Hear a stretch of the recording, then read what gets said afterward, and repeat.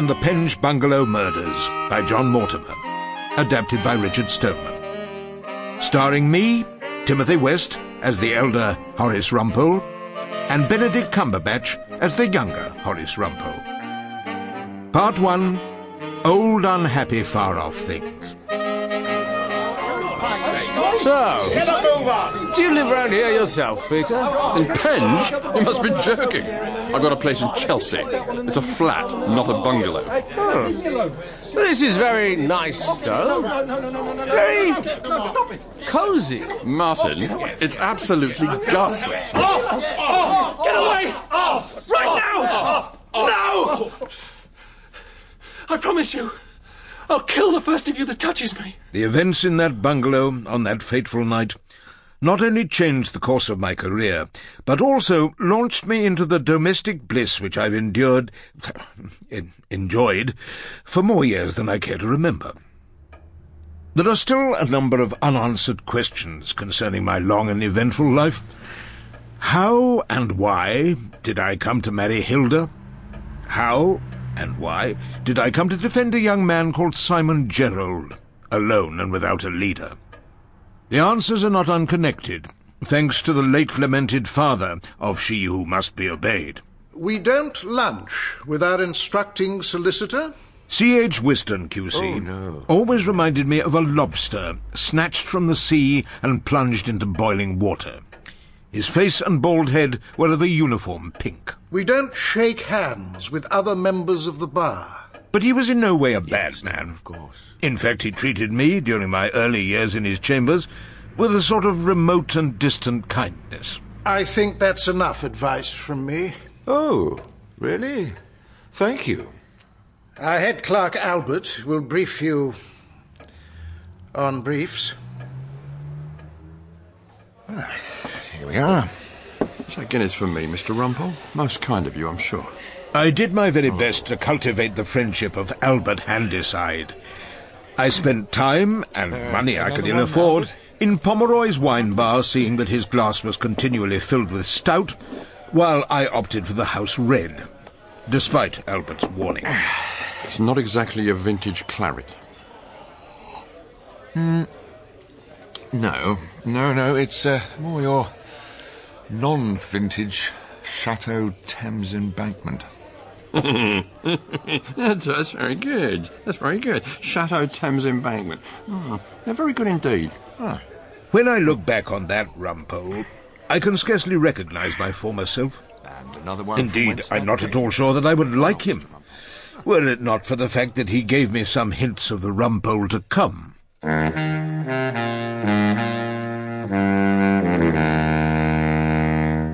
The war had been over for several years by then.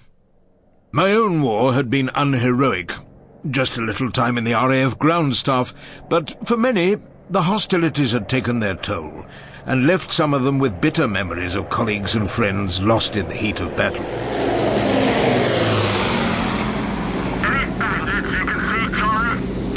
All clear so far. Hold it in there, Galloway. Hope you haven't got it lost again. You do your job, Tyler. I'll do mine. Dennis Gerald, always known as Jerry, and his rear gunner, Charlie Best, flew in bombers together during the war. By chance, they ended up living just a few doors apart. Jerry's wife was killed by a buzz bomb near Oxford Circus in 1945, leaving Jerry to raise their son, Simon, all by himself. It was in number 3 Paxton Street, in the heart of Penge, that Jerry was murdered, and in number 7 that Charlie died, both shot with a Luger pistol taken from the body of a dead German officer. He's a good dog, never ran away before. I can give you a description if you like. Constable. Constable. Can I help you, son? You might want to arrest me. My dad's dead. Someone shot him. Oh, my God. But it wasn't me. Ooh. Right.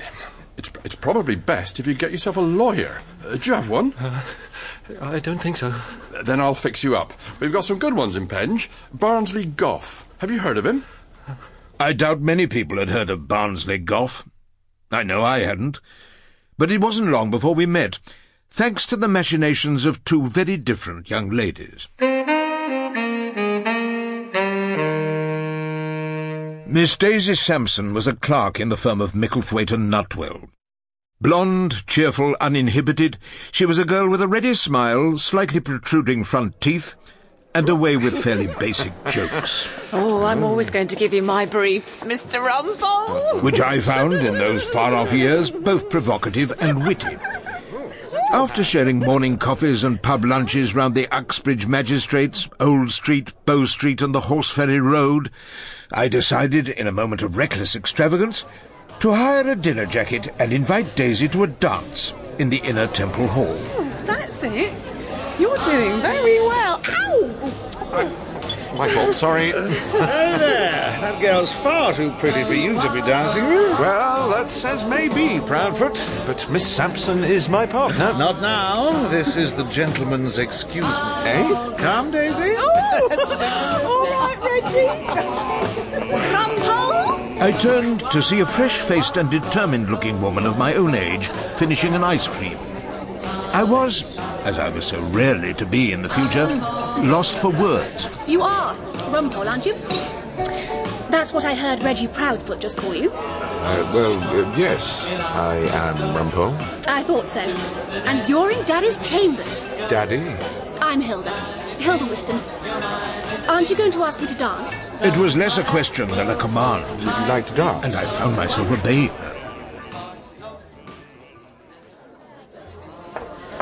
I'm off now, Horace. Reggie's driving me home and says he goes right past Dagenham. On his way to Hampstead? Oh, I suppose so. Night, then. Right. Ah, there you are. I have to go. Daddy's waiting downstairs. Right. But we'll meet again. Soon. Sooner than you might expect. And I was left on my own to wonder what Hilda Whiston had meant by her last doom-laden remark. How's your liver? My liver? Oh, this liver. Very tasty, thank you. Not too tough. Do stop fussing, Daddy. Rumpole doesn't care about his food. He wants to hear the news you have for him. All in good time. This is because Albert likes a cut of your jib. Isn't that true, Daddy? And it's so important to get on well with the clerk. That doesn't mean you have to join the clerk in the saloon bar or anything of that nature. Rumpole understands that. Don't you, Rumpole? Oh, yes, I understand it perfectly.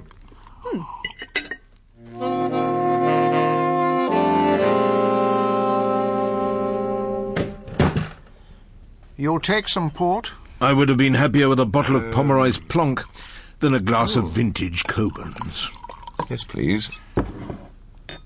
Horrible business, this Penge bungalow affair. A fellow shooting his father. No, well, we don't know he shot his father. I mean, we shan't know that until the jury comes back with a verdict of guilty. The opinion of any jury is likely to be dead against young Gerald. So he's a client who desperately needs defending brilliantly. Is what I should have said, Well, I expect you'll have some problems. is all I could manage. Not problems, impossibilities. 2 war heroes murdered, men who saved our nation, 2 of the few who went on fearless bombing raids. Surely the few were fighter pilots. The point is, they were shot down over occupied France and managed to get back to England, only to become victims of a senseless shooting by the boy Simon Gerald. Would you rather he'd shot a couple of conscientious objectors? Is what I should have said, is all I could manage. As you probably know, I've been offered the leading brief in R. v. Gerald by a firm of solicitors in Penge. They've asked me to nominate a junior. It was Hilda who put your name forward. Oh. Why not give young Rumpole a chance, Daddy? She always calls me Daddy. Yes. Yes, I know. You'll be expected to take a full note of the evidence and look up points of law. But I shan't expect you to open your mouth.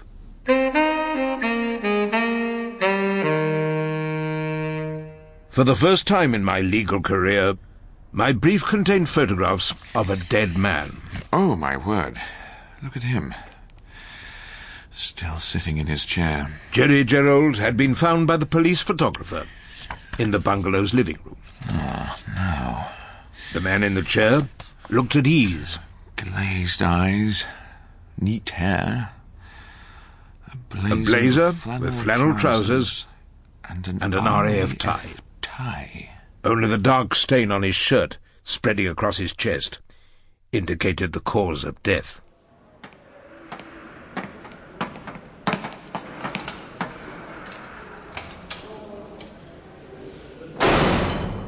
But I didn't do it. I never shot Dad. Or Charlie.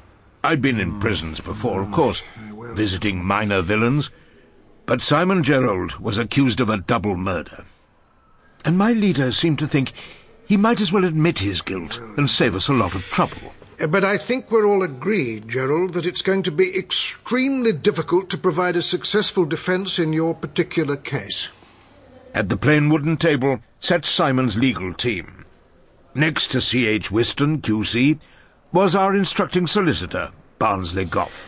Now, Mr. Gerald, you were heard to threaten your father with the gun. Mr. Gough came with a clerk, whom he called Bernard. We do have a full list. He was as young, if not younger, than our client, and had a fresh, keen look about him.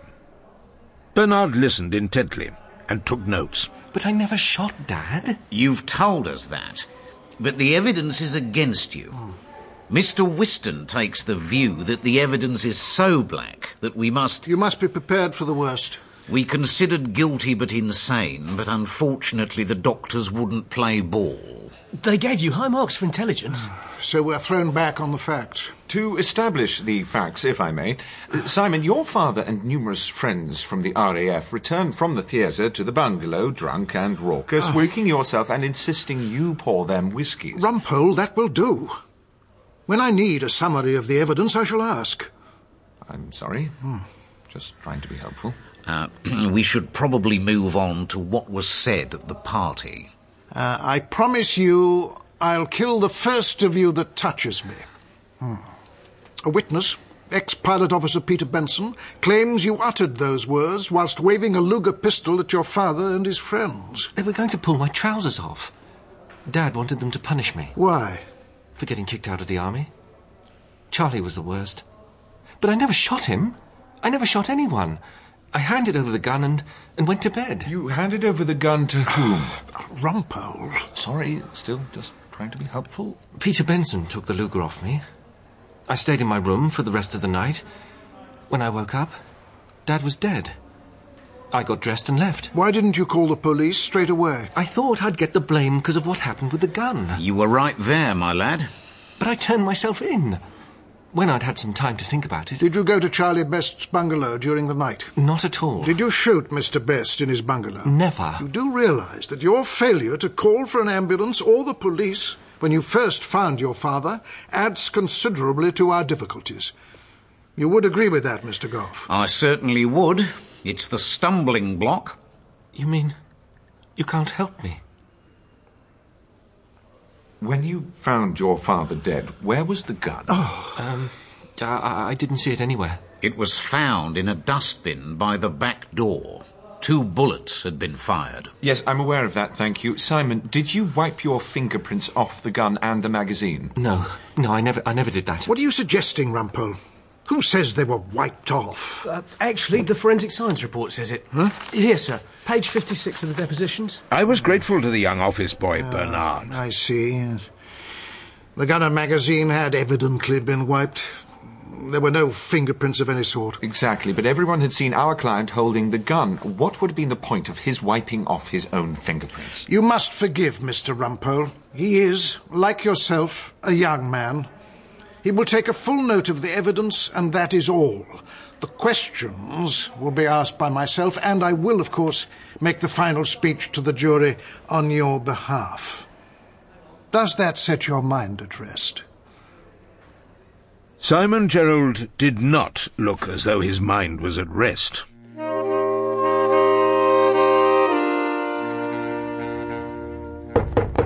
Come in.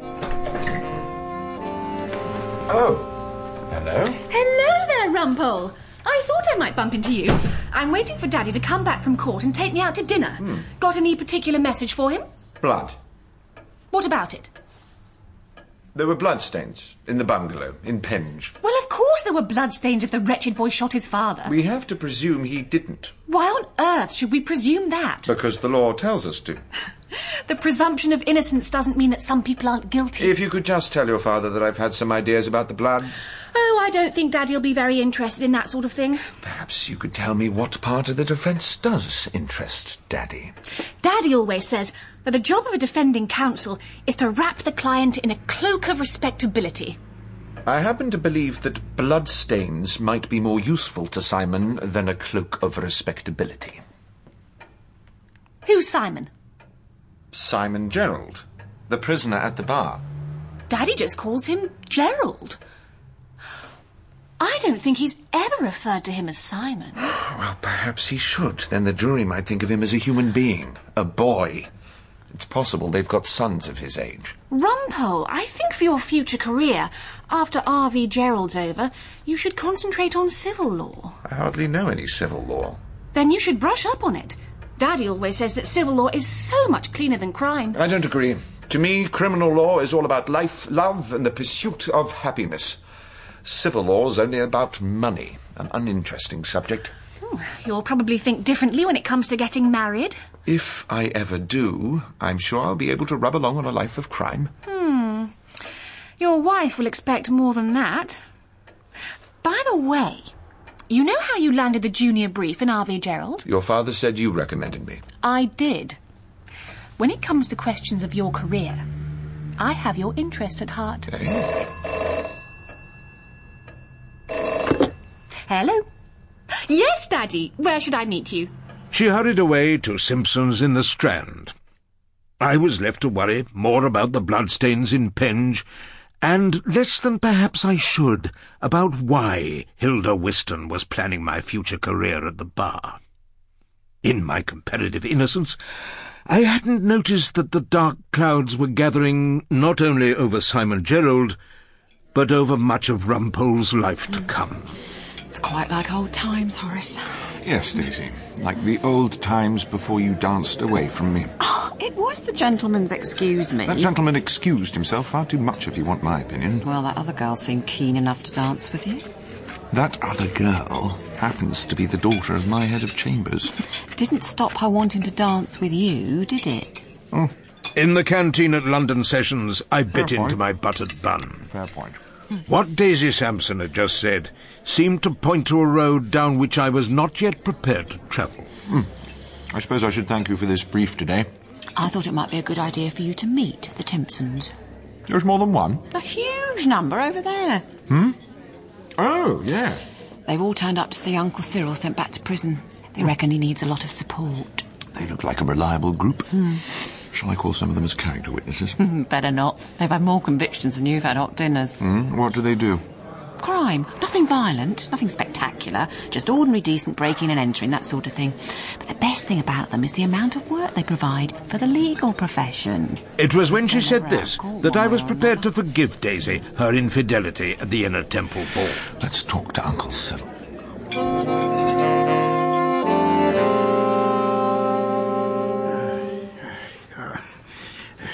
I'm going to plead guilty. Uncle Cyril was short and plump with greying hair. That's it. I judged him to be in his Nothing else to 60s. say. He smiled a lot and seemed grateful for my visit. The charge is that you broke into Sound Universe, a radio and television shop in Cold Harbour Lane, and stole 6 radios, 1 television set, 5 alarm clocks, 4 electric kettles, and 1 small egg timer. You were then seen putting those items into your van at 2 o'clock in the morning. I've never been out of bed at 2 o'clock in the morning, never in my life. And I don't have no van. Ah, well then. I'm still pleading guilty. But you'll be sent back to prison. Where I'll be safe. Safe from what? The Malloys. The Malloys and the Timpsons hate each other. Who are these Malloys? Another big family in the same bit of London. The Malloys do crime that's neither ordinary nor decent. The Malloys won't never forgive me over the Meadow Sweet Building Society job. I just bumped into Purcell. Detective Inspector White. And he asked me if I'd got anything I could give him. He wanted an alarm clock? He wanted information. I might have mentioned there was talk of Jimmy Malloy doing the Meadowsweet job. For which Jimmy got 3 years. So now they've fingered me to Purcell for the radios and the TVs and what have you. But you didn't do it? Well, of course I didn't. But if I go inside, they won't be able to touch me. Reckon I'll get sent to Wandsworth. Jimmy Malloy, he went up north somewhere. I can't do it. Well, you can't do what, Mr. Rumpole? I absolutely refuse to be the first barrister who's pleaded guilty for a customer he knows is innocent. However attractive you find the idea of prison, Mr. Timpson. You reckon I ought to fight it? I know you have to fight it. If you won't listen to me, perhaps I might have a word with your family. Ooh. They were all assembled in the canteen. Harry Timpson, head of the clan. Mr. Rumpole, is it? Meet the wife, Brenda. All right. Hello, and you must be... Freddy. But you can call me Fred. In line to succeed his father, Fred was there with his warm-hearted wife. Hello. We haven't met, have we? Think I'd remember. Yes. Vi, whom I was to defend on many a shoplifting charge in the future. Were you looking for a new motor at all? Dennis, an expert on forged logbooks and clocking cars, as I was to discover in the years to come. Oh, leave the young man alone. He looks to me like he needs a bit of a lie down. Oh, that's... Doris, the wife of Dennis, had a glamorous and heavy-lidded expression, a tight sweater, and enough perfume to drown a small furry animal. I was only a white wig, taking on a Timpson brief at the last moment, but I have to say I have never been listened to with as much courteous attention by any of the judges who deal in crime as I received from the Timpson family. May it please you, members of the Timpson family, what Cyril is asking for is an ignominious surrender to the forces of evil. It is only a few years since we emerged victorious from a war with a ruthless enemy with whom I'm sure the Malloys would have had much in common. Well, did we quietly surrender to the Wehrmacht and to the SS? No, we didn't. Did we say politely, it's all our fault, so please walk over us with your stormtroopers and your jackboots? We did not. No. We fought back and told the truth, and in the end we won. And if we hadn't, what would have happened, eh? The world would have been ruled by the Nazis. I was in a Churchillian mood. We must fight them in Cold Harbour Lane. We must fight them on Streatham Hill. And we must fight them in Clapham. We must never surrender. Well, that's easy for him to say. He gets my vote. Well, you don't know the Malloys, Vi. He's very persuasive, isn't he? Yeah, what are you looking at him like that for, Doris? I'm just listening, that's all. No harm in that.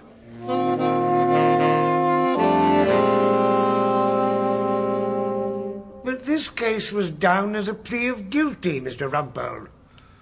Your client is causing a good deal of trouble with the lists. I'm sure Your Honour would agree that any amount of trouble with the lists is less important than Mr. Timpson's right to a fair hearing. You are of quite recent call to the bar. Perhaps in future you will be able to control your client's inconvenient changes of mind. I hope not, Your Honour. Was what I should have said. I hope not, Your Honour. Was what I did say. And the judge, custodial Cookson, looked as though he would have liked to say a good deal more. Instead, he told me we'd been informed of the new date, and we were refused bail. So Uncle Cyril was remanded for a while at least, within the safety of the prison walls. I was gazing once more at the photographs of the scene of the crime, what my old tutor at Keble had taught me to call the locus in quo.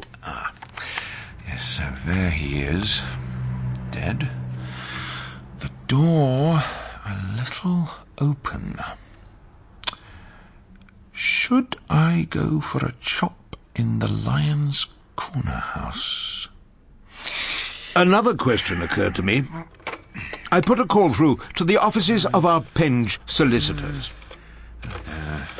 Now.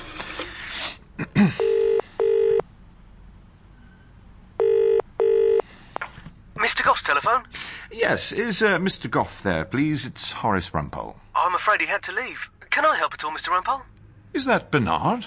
Yes, Mr. Rumpole. The memory of his boyish open countenance came back to me. Hail, Bonnie Bernard! That name has stuck over the years. Hello, Mr. Rumpole. Years during which, apart from a few moments of regrettable infidelity, Bonnie Bernard has been my perpetual support. It has occurred to me, Bonnie, that I would like to take a look at the locus. He's in it. What? Our client is in the lock, whatever you said. No, Bonnie Bernard. The locus in quo, the scene of the crime. Can we see it? Oh, I don't know. You'll just have to fix it with the officer in charge of the case and tell the prosecution. They're entitled to be there. And your leader? Oh, I'll tell Mr. Whiston all about it, of course.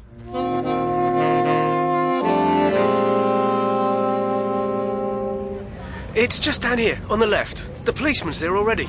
I'm not sure if Mr. Proudfoot will be able to join us. Ah, well, we'll just have to cope with our disappointment. Thank you, Constable. Well, this is it, Mr. Rumpole. Can you picture this room on the night of the murders? I'm not sure I can. It seems a little small, doesn't it, to accommodate a party of half a dozen half-drunk wartime heroes? Is this the armchair where they, where they found him?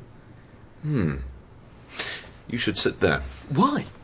Well, so we can imagine I'm pointing a Luger at you.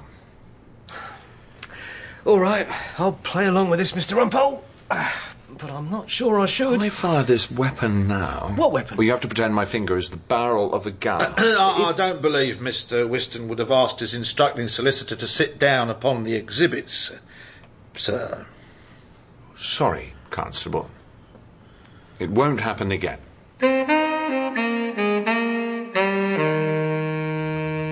I can understand, Rumpole, how your connection with an important case has led you astray. It has caused you to make an error of judgment. I just thought you were probably too busy to visit the scene of the crime yourself. No. You wanted to do something on your own. I understand that. The feeling was perfectly natural. You've read my notes? Of course I've read your notes, dear boy. It was the first time that Hilda's father had called me dear boy. But there is one unfortunate fact that you seem to have overlooked. One question I would suggest that for all your industry you failed to ask. If young Gerald didn't shoot his father or Charles Best, then who on earth did? The duty of the leader is to lead, Mr. Rumpole. It's for him to decide what witnesses to call and the general conduct of the case. It's the duty of the junior to take a full I note... know, Albert, it's the junior's duty to take a full note of the evidence and occasionally buy his leader a cup of coffee. You've got it, Mr. Rumpole. Sorry, excuse me. They said in the clerk's room you'd be here. Bonnie Bernard! I've been making inquiries as per your instructions. Does Mr. Whiston know about this? When we get some results, he'll be the first to know. The Bristol bombers flown by Jerry and Charlie had 3 men on board. They always had a man called Galloway as their navigator, David Galloway. Can we call him, get a statement? Afraid not. Galloway went missing, believed dead. Thank you for the Guinness. I told Mr. Whiston I'd have a word with you, and I've done that. Please bear in mind what I've said. Of course I shall. But there's one thing more important than keeping my leader happy. What's that? Trying to save young Simon's life. I only hope, Mr. Rumpole, that you're as clever as you think you are. Mr. Rochford, you live over the radio shop Sound Universe in Cold Harbour Lane, Brixton? Yeah, that's right, yeah. As soon as I'd started my cross-examination of the chief prosecution witness in Uncle Cyril's case, a misleading confidence came over me. Behind me were the troops I had persuaded to follow me into battle, the Timpson family.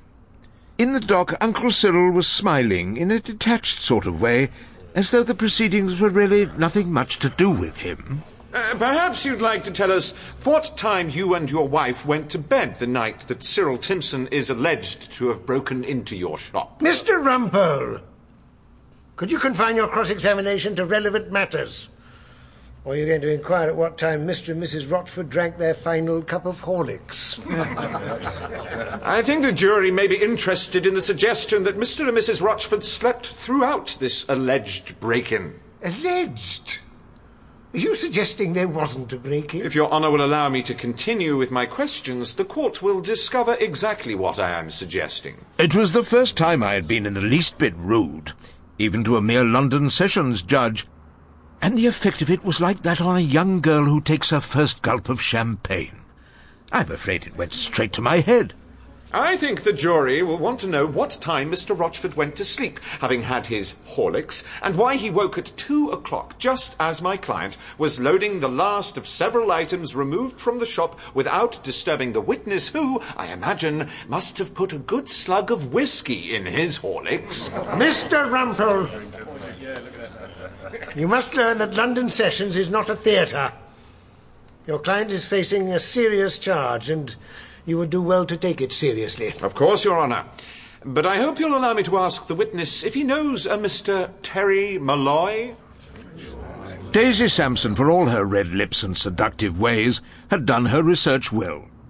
Terry Malloy was the owner of the radio shop in Brixton. Do you have any relevant questions, Mr. Rumpole? I think it's relevant to ask the witness if it was Mr. Malloy who showed him the photograph of Cyril Timpson that enabled the witness to pick him out at an identity parade. The witness, of course, denied everything I suggested, and the trial wound its slow way onwards, until I summed up with a peroration I've used, with a few essential adjustments, in hundreds of cases since. Members of the jury, you will soon be back to your normal lives, and you'll have forgotten all about the radio and television shop in Cold Harbour Lane. But for Cyril Timpson, the frightened, elderly man I represent, this is one of the most important moments of his life.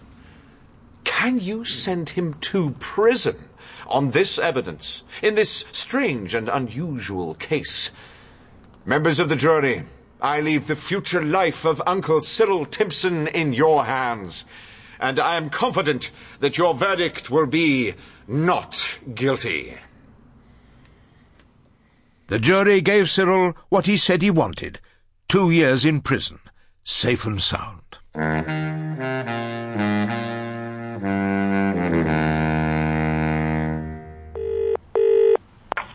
Mr. Goff's telephone? Is that you, Bernard? Mr. Rumpole, I was just about to phone you.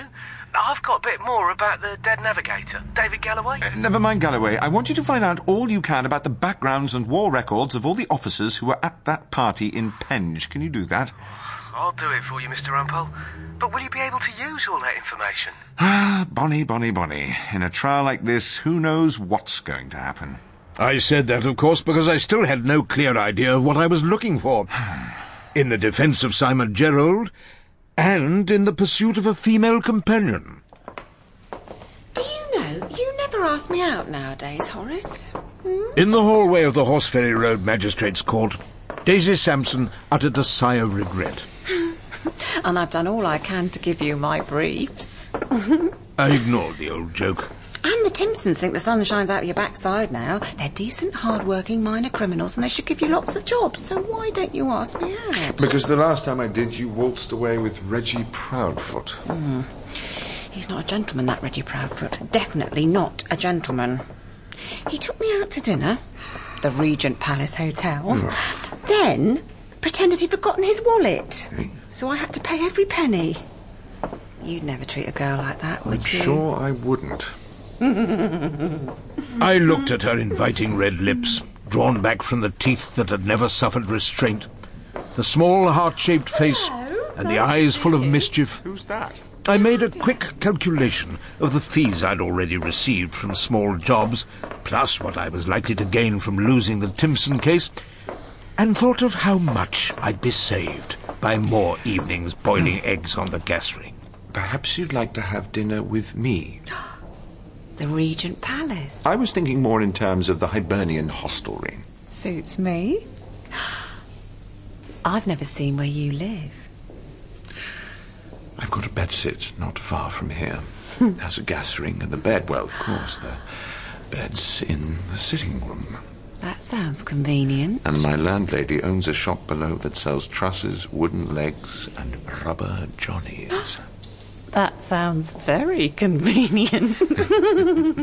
On which happy note, we settled on a date for dinner.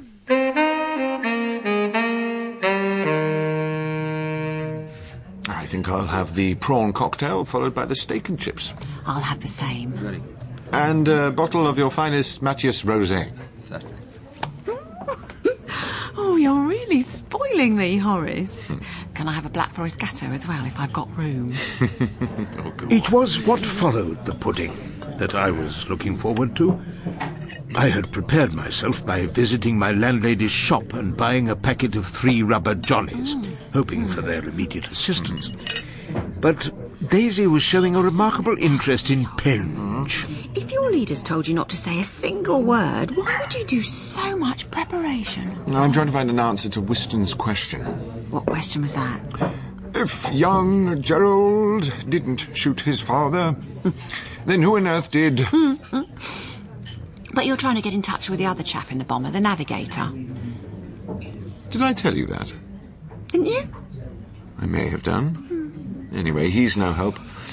He died when the plane crashed and caught fire. By some miracle, Jerry and Charlie escaped from the blaze. So they were lucky. Well, death got them in the end. You wanted to see where I live. Did I? And you said it would be convenient me having the bed in the sitting room, so... Would you like to see it now? Will it take long? It'll take just as long as we want it to take. Taxi!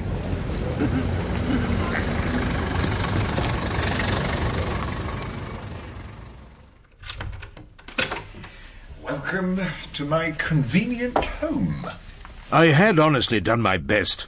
Fresh sheets, some dusting, a jug of chrysanths on the bedside table. I considered scattering rose petals, but decided against it for reasons of economy. It's very nice, Horace. I'm sure you must be very...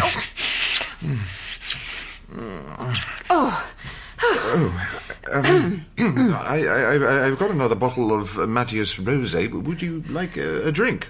Daisy was consulting her watch. Is that the time? Not a good sign. I'm sorry.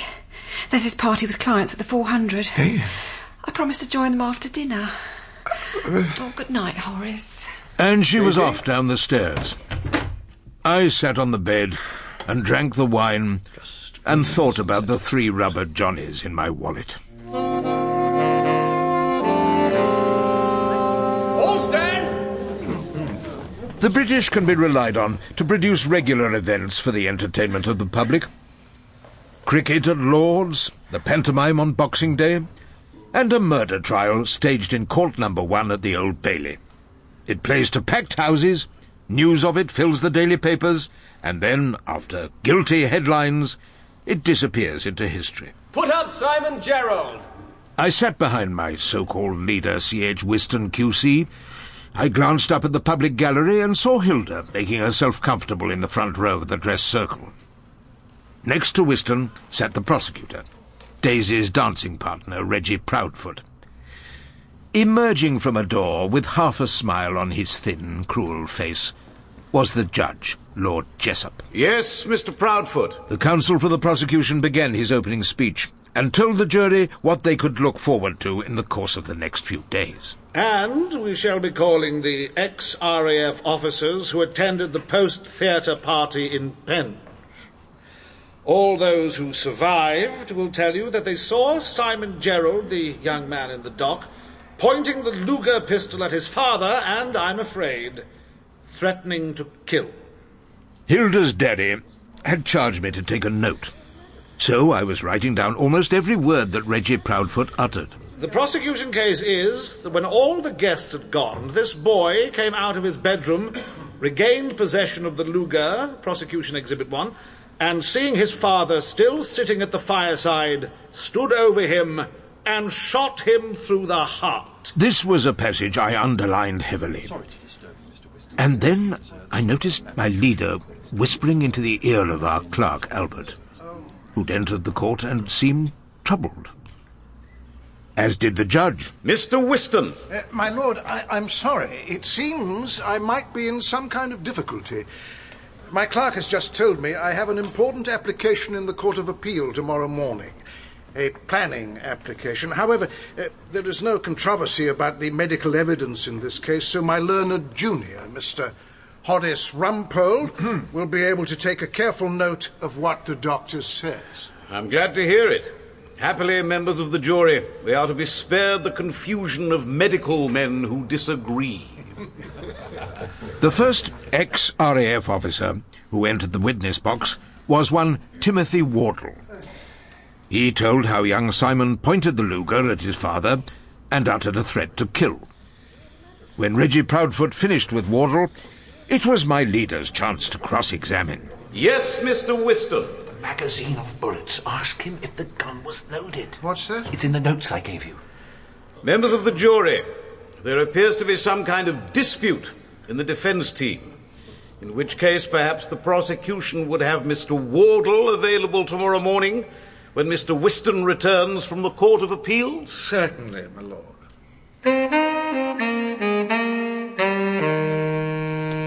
I just thought the evidence about the bullets was important. As I've tried to tell you, we are agreeing with everything that happened at that party. Now, you promised me you won't attack the medical evidence. Dr. Percival Phillimore is not a man whose opinion should ever be questioned. Then I'll treat him with the respect he deserves. Excellent. I'll be back from the appeal court as soon as I can. It's a vital matter. Do you think the client understands that? Simon Gerald seemed to understand very little as we said goodbye. He stared at the ground between his feet in silence. But I felt a kind of excitement, as though the next day offered a chance, if I could only grab it, of great importance in the Rumpole career. The cause of death was a bullet wound to the heart, and that occurred approximately 5 or 6 hours before the body of Mr. Gerald was brought to the mortuary. The wound had clearly been made by the German bullets preserved and exhibited. Thank you, Dr. Phillimore. Just a moment, Doctor. Yes? Mr. Rumpole, is it? We understood from your learned leader that you agreed with the medical evidence. Of course, my lord. I have just a few questions. Looking back down the long corridor of history to my early days as a white wig and my finest hour in court, I have come to the conclusion that life is just a game of chance. By what ill fortune was there a Luger pistol with a magazine full of bullets available in the Penge bungalow on the night that young Simon Gerald had a quarrel with his father? If Daisy Sampson hadn't danced away from me in the Inner Temple Hall, might I have so impressed Hilda that she'd recommend me to her father? And if he hadn't been called away to the Court of Appeal, would I ever have been able to cross-examine the great forensic oracle, Dr. Percival Phillimore?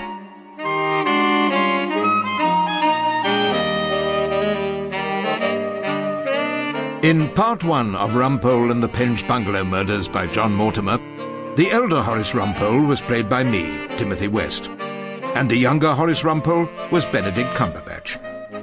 C.H. Whiston was played by Geoffrey Whitehead, Albert the Clerk, Andy de la Tour, Simon Gerald, Ewan Bailey, and Daisy, Emma Fielding.